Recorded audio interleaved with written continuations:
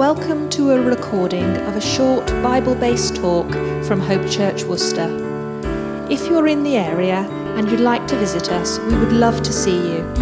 We meet in our building called the Granary, which is located in the centre of Worcester.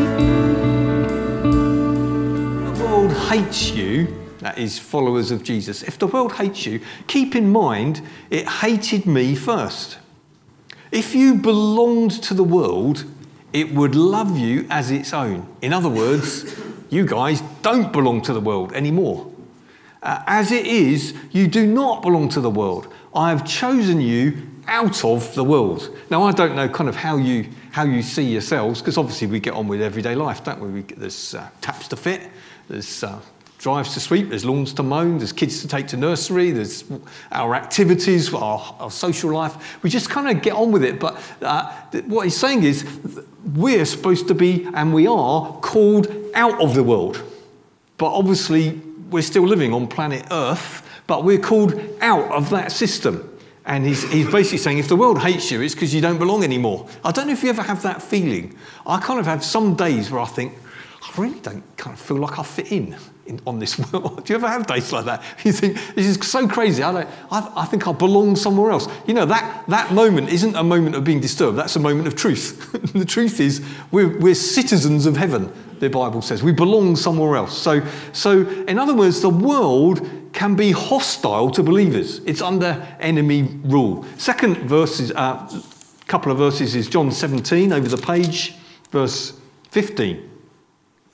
My prayer, this is Jesus' long prayer, his priestly prayer, it's sometimes called, verse 15. My prayer is not that you take them out of the world. In other words, do you ever have that feeling, beam me up?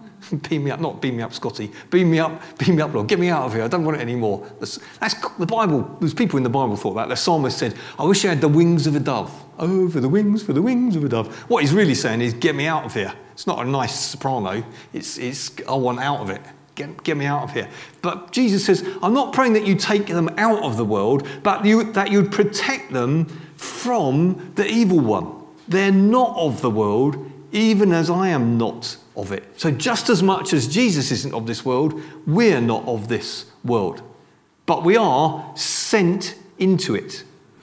He goes on to say, sanctify them, make them holy by your truth. Your word is truth. As you sent me into the world, I've sent them into the world. Well, that's an interesting one. So you're as sent into the world as Jesus was. That's a thought, isn't it?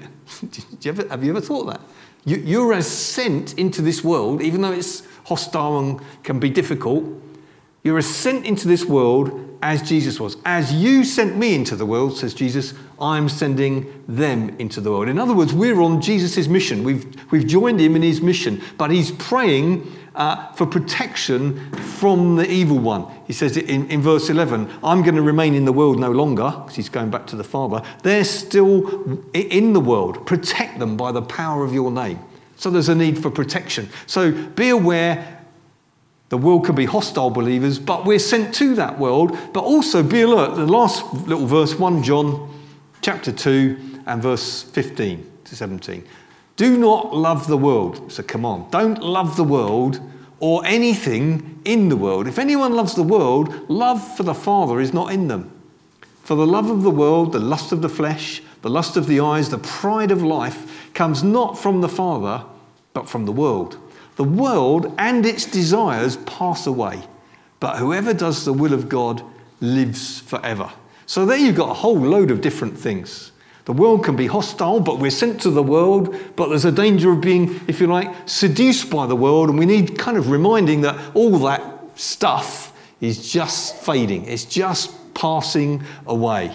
This kind of thing's not something we think of very often, is it? In fact, I can't remember the last time I heard any preach. When I was a kid, I went to a very strict little chapel in Sussex, and they were always talking about the broad road of destruction and be careful about the world. And to be honest, it was a bit depressing.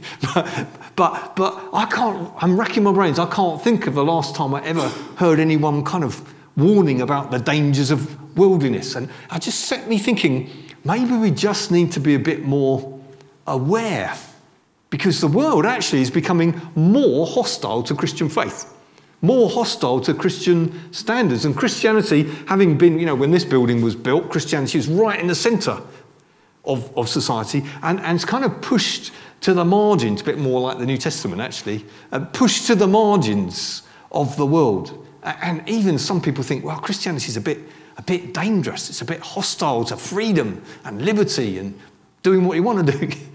And so that's the kind of atmosphere that we live our Christian lives in. But we've got to ask, what does the word world, it's difficult to say, what does the word world actually mean? Because it's got different meanings in the Bible. You have to look at the context. For example, sometimes the Bible uses the world and it just means the universe. Romans 1 verse 20 says, from the creation of the world, the things of God have been clearly seen. He's talking about the planets and the stars and the rings around Saturn and the centre of a primrose and the beauty of a sunset. And he's saying, when you look at that beautiful world, it's like a signpost to God. It's stunning and it's incredibly positive.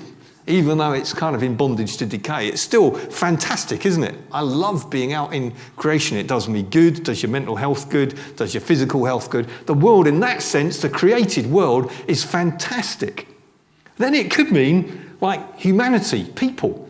John 3:16, God so loved the world. He's using the, it means a different thing, doesn't it? It means all the mass of humanity. The people going shopping right now and the people we live and work amongst, the people we go to college or school with. God loved the world. So that's an incredibly positive thing. We love the people of the world. All of them in all their glorious mess and all their glorious variety of cultures and languages. We love the world because God loves the world. So there's the creation, but the sense in which we're using it, the world means the kind of systems and standards of a godless society. The systems of that world, the world that kind of rejects God, the way we do things when we live as if there's no God, that's a negative thing in the Bible. He says, don't love that world that thinks as if there were no God. Don't love that world that says, hey, go it alone. Self-fulfillment is all there is. Don't love that kind of world. Gary Breshears, who's an American theologian and preacher, his quote put it better than me. So, the world is Satan's domain, where his authority and values reign. Though his deception makes that hard to realise. If you are of the world, then everything seems all right. So that's why there's a conflict in the sense between the way those who don't know Christ look at the world and the way we look at the world seems sometimes so totally different. It's like you belong to a different society. Well, you do. That's the reality of it. Eugene Peterson puts it even more kind of poetically. He says, the world is like an atmosphere, a mood that's crept up on us, an airborne pollutant that we inhale every day, an anti-God impulse we circulate in our body's lungs, which results in a society that defies and tries to eliminate God's rule and presence in history. It's a good quote, quite poetic, but it's a good quote. So that's why there's conflict. I didn't used to, before I became a Christian, I wasn't aware of conflict. I was just kind of living life, really, doing what I felt. Does that make sense? Some of us will have that experience. Right? And then you become a Christian, and after a while you think, oh, this is a hassle. This is quite hard work. Life seems to be more hard work now I'm a Christian than it was before sometimes. That's because there's this conflict in our mind, in our spirit. There's a conflict with the values of a godless society and the values that he puts in us by his Holy Spirit and as we learn his word. So there's we live in this realm of conflict, and the whole purpose of this kind of little mini-series has been just to make us more aware of that. And because the result of that over kind of decades is what used to be, maybe by my grandfather and their generation, by our grandfathers, what used to be called sin is now called freedom. You don't always clock it, but that's true. What used to be is now seen as my rights, or even justice. Freedom and justice. Sounds so good, and freedom and justice are good, aren't they?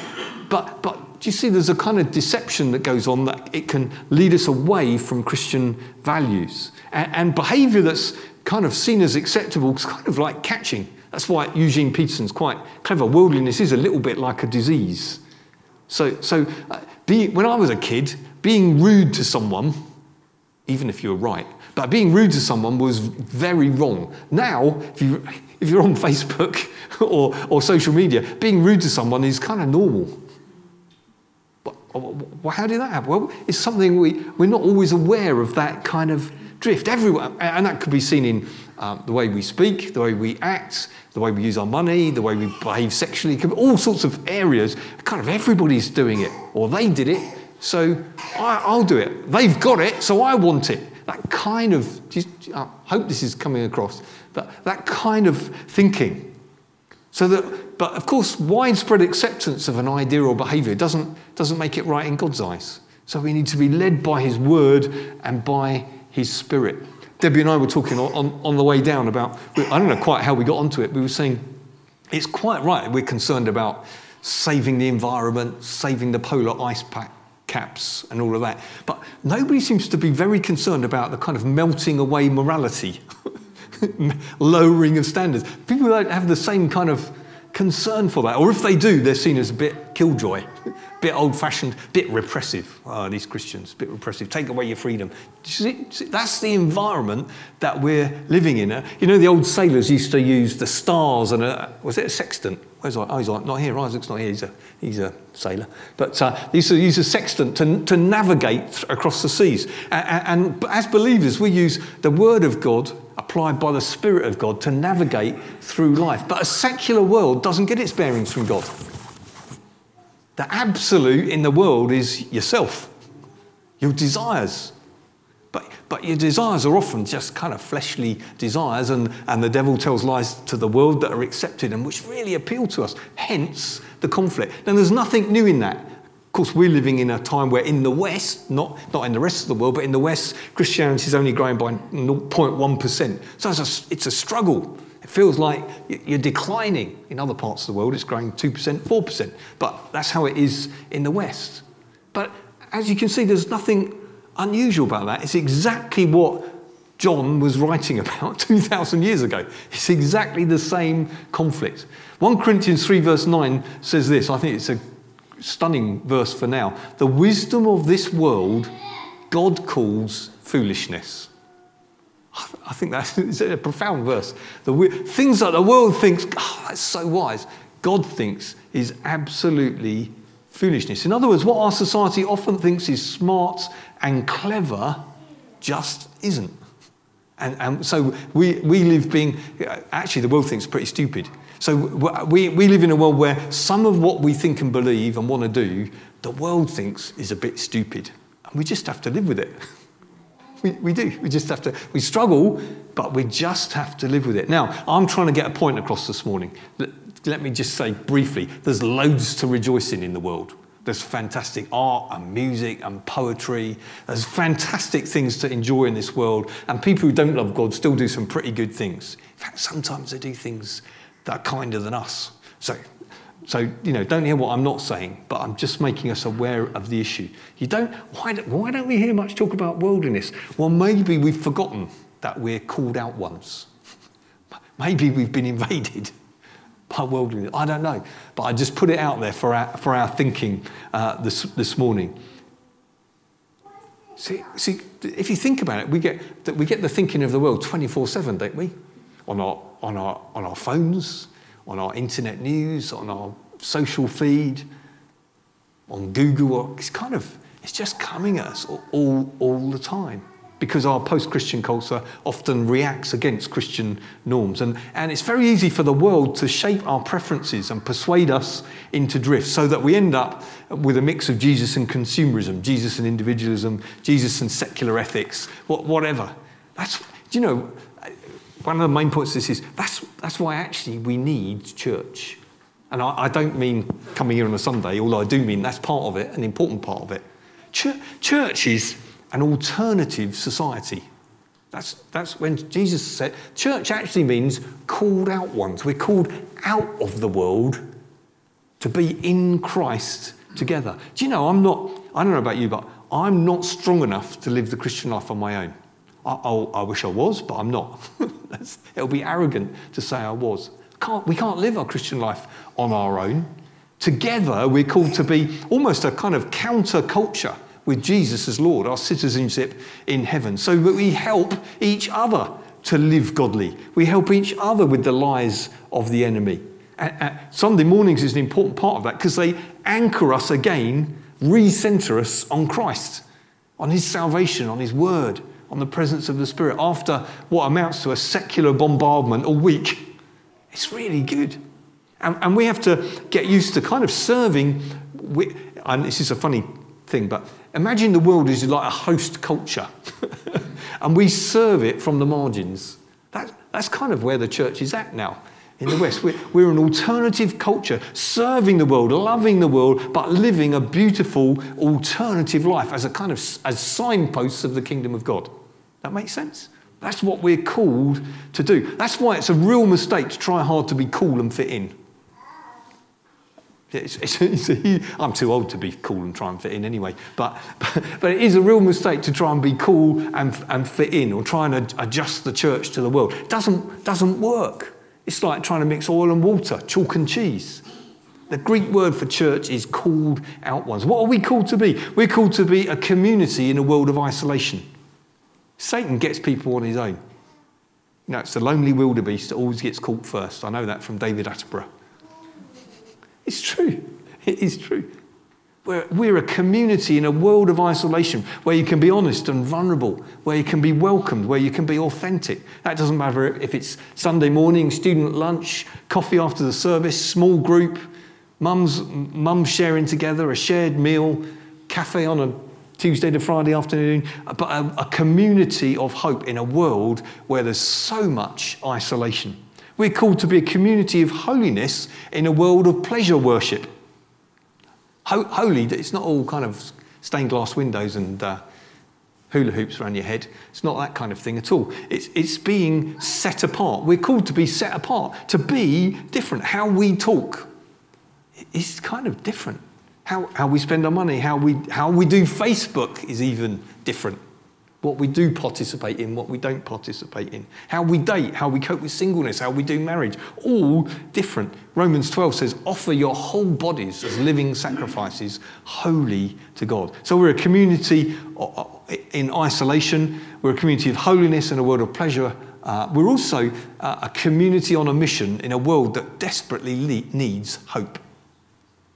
So it's easy to feel a bit downbeat as a Christian in the West, but the truth is our secular West hasn't given anybody any meaning, hasn't given anybody any purpose in life. It's all hollow.